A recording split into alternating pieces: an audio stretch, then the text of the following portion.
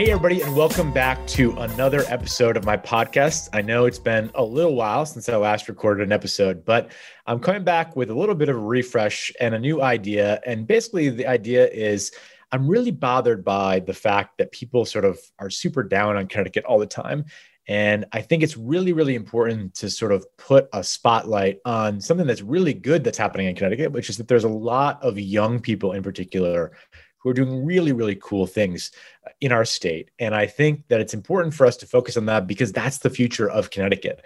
And that's what's exciting to me. So hoping that there's not going to be a lot of politics in these guests. It's going to be mostly people from outside of politics that I'm just getting to know. And I'm really enjoying meeting them. And it's really given me a lot of confidence and frankly, excitement about the future of the state, which I love so much. And I hope you love this episode, which is really, really special. Our first guest is Chef Roshara Sanders. She is a veteran of the war in Iraq and Afghanistan. She is a budding prodigy when it comes to culinary arts, and she's the first Black woman ever to be a teacher at the Culinary Institute of America, which is a really big deal. So I hope you enjoy the conversation with her. If you have ideas about future guests, I hope that you will DM me and let me know who they should be. And if not, I look forward to sharing these cool episodes with you in the future.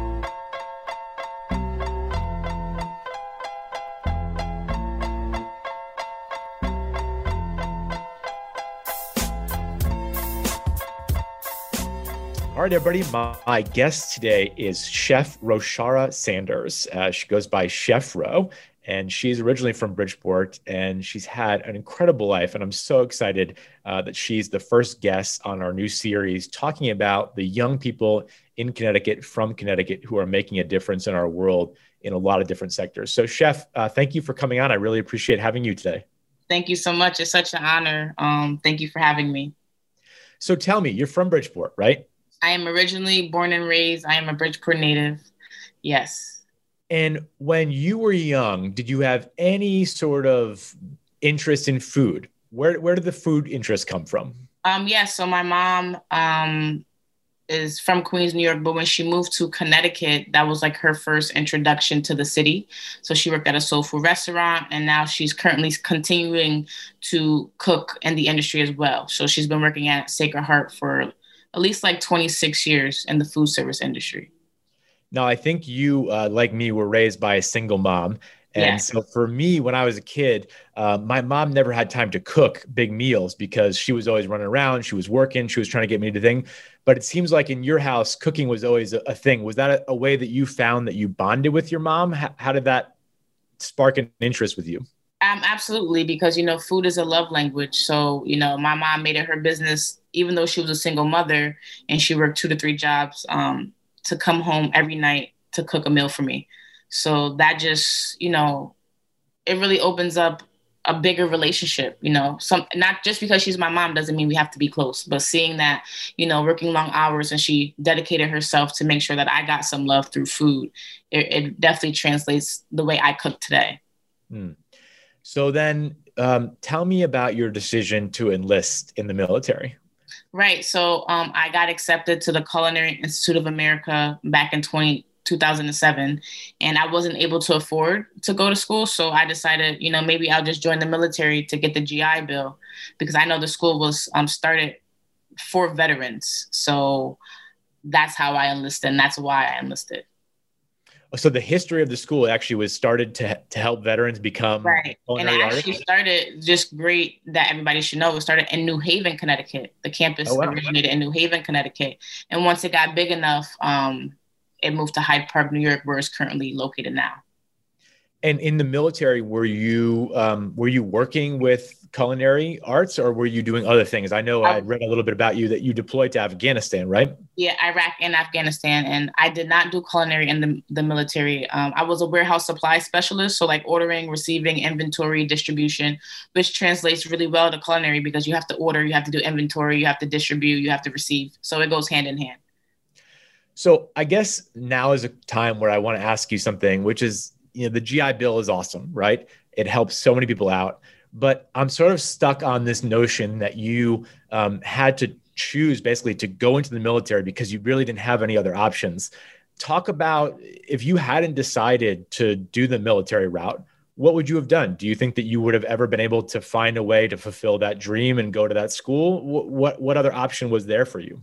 Um, Definitely that was my situation. I'm a really willful and resilient person. So if there's a will, there's a way.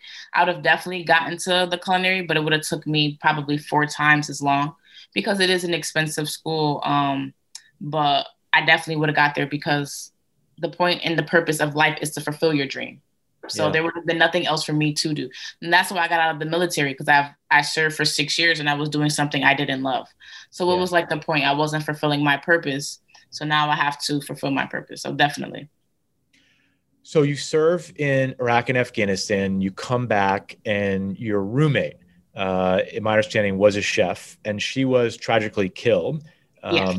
And I had read something about you where you had sort of said that because you guys shared that love of food and that history, and she was sort of always encouraging you, that was the spark that led you to want to sort of actually finish that and actually come back to culinary and live that dream. Is that the story there? Yeah, so she was a 92 golf and her job was to be a food supply specialist. And I was debating on whether I should re-enlist or not. So what I actually ended up doing was going reserve because I was this close to re-enlisting active duty. But she was like, no, you should definitely get out because this is something you hate. You know, I live with her. So she's like, you hate this and you should go to school and she pursue your dream. And then when she tragically passed away, I was like, you know, how she passed away when she was murdered, it was physically in the room that we shared. So every time I think about it, I'm like, I used to physically live there. So what if I was still there? You know, like what if it happened a couple of weeks earlier? So I just feel like God or the universe, whatever you subscribe to, allowed me to kind of dodge or cheat death, if you will, to be able to pursue my dream. Because it wasn't like it happened, you know, it was literally in the room that I slept in every single night. Yeah. So it's kind of eerie when you think about it. So then you live your dream, right? You go to this school. Tell me what the vibe at this school is, right? Do you feel like you walk in there and you immediately were like, wow, this is where I belong? Or did you feel like it was a little bit of an adjustment coming from Bridgeport to Iraq to one of the most prestigious schools in America? How did you feel when you finally made that dream? I mean, you know, everything comes into full fruition. So as a Bullard Haven student, I visited the culinary. And when I visited the culinary then in 2005, I already knew I was going to be there. Yeah. So it was just like, wow, this is actually coming to pass for me. And it's an easy transition because as a chef, you have to be at the right place in the right time in the right uniform. It's yes, chef.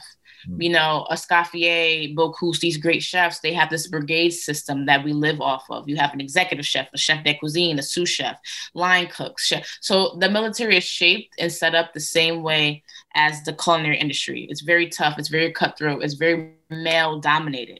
So I was literally just changing uniforms, if you will. There is no difference to me. But was the class representative of America, or was the fact that you were, you know, an African-American woman who had served in the military, was that a unique thing at the time at that school? Right. It's still a unique thing. That's why I think it's unique for me to be the first Black woman to teach there in the culinary arts department. So yeah, there's not a lot of people of color that go to the school. So anywhere, that's the industry. So I'm always a unique addition to anywhere that I walk into. But the classroom setup is, if you will, American, but it's really diverse. We have a lot of international students, a lot. So I'm in cuisines of Asia. I'm in cuisines of Mediterranean. You know, now as a professor, we're now implementing an African diaspora master's degree program. So the school is just expanded and, you know, it's just a whirlwind of different opportunities and experiences. So let's talk food for a second, because I love food. And my favorite thing that I've missed so much during COVID is going to restaurants. Right. My wife and I have a little son. And so both of us have been super cautious about what we do. And we did a little outdoor dining, but we haven't gone into our favorite restaurants. And I miss that so much because for me in my life, discovering food was such a fun experience, right? Like I said, when I was growing up, this is not a knock on my mom at all, but I just didn't have some of those experiences, right? Where I wasn't trying Indian food, right? I wasn't trying a banh mi sandwich from a Vietnamese place. And I was growing up in suburban Connecticut, so some of those things were not there. And my mom really worked hard to, open my eyes to stuff. But it wasn't really until I went to school in college in Boston that I was able to sort of try different stuff. So tell me what it's like to walk into culinary, and you maybe have an idea of what you want to cook, right? And what kind of chef you want to be. But do you learn how to be a chef for all different kinds of cuisines, and then you sort of just pick what it is, almost like a major in college? Or how does that work? I mean, it kind of depends on the chef. I mean, I I just build my character as a chef. So I want to be a leader. I want to be professional, and the cuisine is there for me to learn. So I don't like people always ask me, what do you specialize in? Or like, what is your main focus? Is it like Southern? Like, no, I am Chef Ro. This is what I represent, and I can do all food. I travel a lot. So like if I spend time anywhere in Dubai, I'm really going to be engulfed in like the Lebanese cuisine or Middle Eastern cuisine. So wherever I go, I adapt and I immerse myself in that culture. And that's what food really is. What is American food? Right? It's infusion. You know what I'm saying? So every chef should be an infused chef. I tell all my students, whether you're in the food science program or not, you're a food scientist. Because you have to understand how heat works. You can't just say, oh, I'm cooking. No, what does that actually mean? This is energy, kinetic energy, et cetera, et cetera. So I think for me, I don't specialize, or I do all things in food, because food is also interconnected as well. Do you have a favorite thing to cook though? What is the favorite thing that you like to do? People ask me that. I don't, because I'm ever evolving. Yeah. For right now, I'm really into bread. Like I'm really into baking. I just did a really cool National Biscuit Days tomorrow, right? So I did a reel that I'm going to post on Instagram with the school. We made, biscuits, laminated the dough. So I'm really into this like form of cooking now, yeast, and understanding that. Next week, it could be I could just be, I'm a really big pasta head. So I might go back into that. So it just kind of depends on my mood. I'm trying to get into, cooking more vegan, vegetarian, because what's not sustainable, what is sustainable. So I'm a trendy chef. I kind of go along with, what's going on in the world. Does food still challenge you? 100%. I mean, think about it. There's over 100 different species of apples. There's over 100 different species of potatoes. How could anybody? There's no master at this. Yeah. You're forever student. What's it like? You hear from successful people all the time.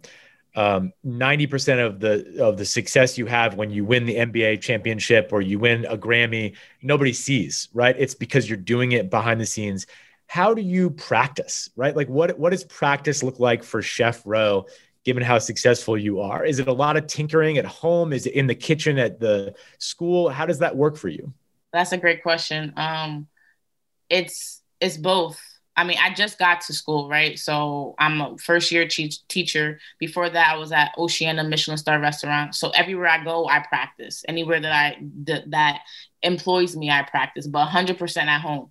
I make a lot of mistakes at home. A lot of things I don't like is always from my personal kitchen. And then when I'm able to go out and cook for other people, it's always at 100%, because I've done so much work on my own. Because food is therapy for me. I don't cook to make money. I tell my students, like, what are you in this for? If you're in it to make money, then you need to get out. I'm in it because it's my passion. So a lot of food and research at home, for sure.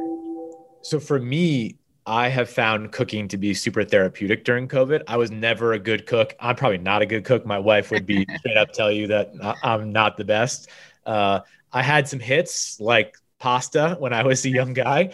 But now I'm trying to experiment that. And it's frustrating to me sometimes. My personality is I get easily frustrated when I don't feel like I'm good at something. But I'm rolling with it and I'm having fun with it. And I feel like there's probably a lot of people out there doing that right now. What advice would you give to people who are amateurs at home trying to learn that love language that you're talking about and the joy of food? What's the best way for people to break into that and actually, like me, not be frustrated by it, but actually learn to love it?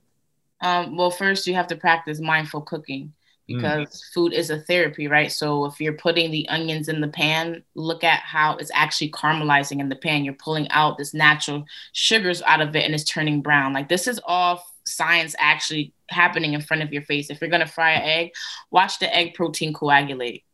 Like really absorb what you're doing and take your time. I feel like people like to rush through cooking. And they look at it as a chore instead of looking at it like this is literally sustaining my life. Let me give it some respect. When my students, they come and they chop up and they beat up broccoli, I'm like, wait a second, relax, respect that, literally respect that broccoli. You wouldn't even be here if food didn't exist. If the seed didn't exist, me and you wouldn't even be having this conversation. So if we actually look at food that way and appreciate food, then everything is going to change. You're really going to find peace in it. Do you find that even whether you're a professional chef in training, like the students that you have at the school, or, you know, amateurs like me, is that the hardest barrier that people have to get beyond is just patience and learning to love 100%. It? You have to be patient. Like, what are you rushing? It's not going to cook any faster. It has to cook. Literally, you can't do, and I tell my students all the time, like, it's not going to fry any faster. You know what I mean? Even if you turn the heat up and you crank it, it still has to go through the other temperatures to get to the 500. It's not going to go from 350 to 500. It has to still go to 375 to 385 so you have to take its time. Yeah. It has to run its course, right? So that's what I suggest people do. So I know we just got a few minutes left. I just want to ask you, you know, we're coming out of COVID, right? It's been a terrible time for the industry.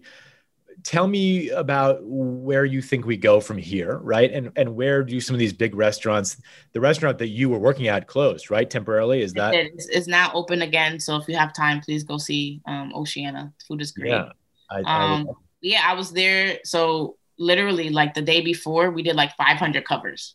And I was like sweating, crying in the bathroom, you know, like, oh my gosh, you know? So, and then the next day, like when the city shut down, there was literally 2 people came in. Yeah. Like I've never, ever, this was so unexpected and it hit a lot of different people.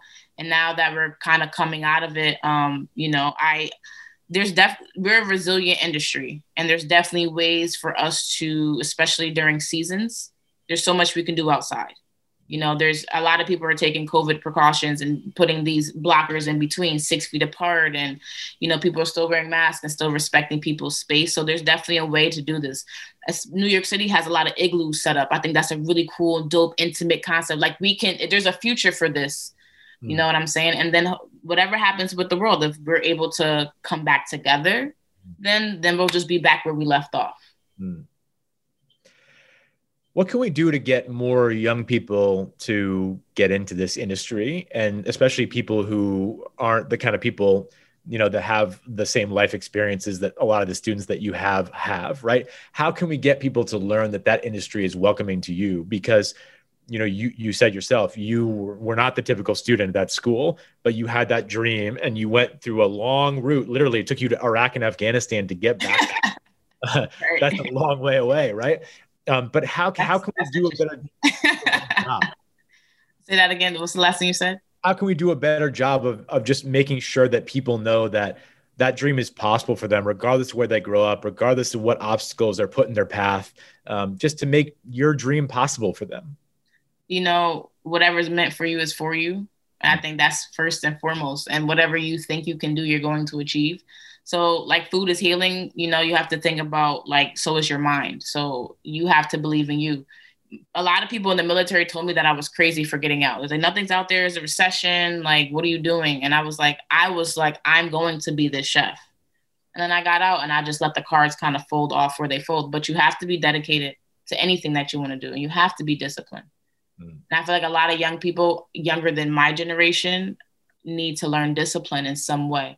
Because just so many doors have been closed in my face, but that didn't stop me. Those closed doors were great opportunities and it just shifted my direction.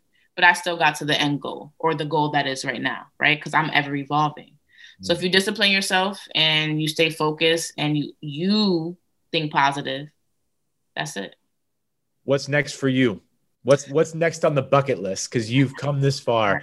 Now you're the first teacher at the Culinary Institute, right? The first African-American female culinary instructor. So there's Black women that teach in the academia department, but as far as culinary, I'm the first in 75 years. So what's the next thing you want to do?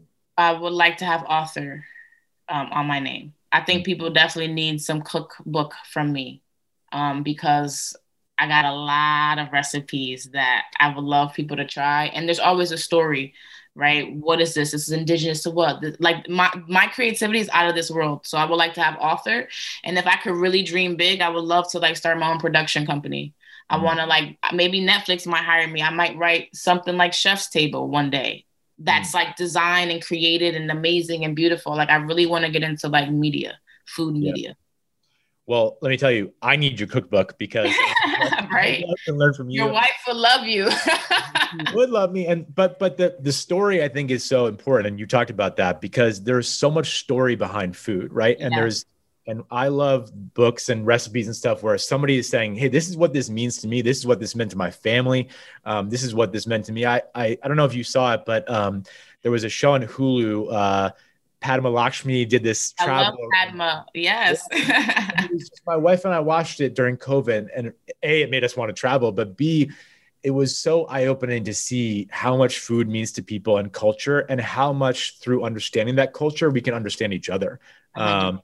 And I just think it's so cool that food can be, especially with what I do, politics, right? It's such a divisive time.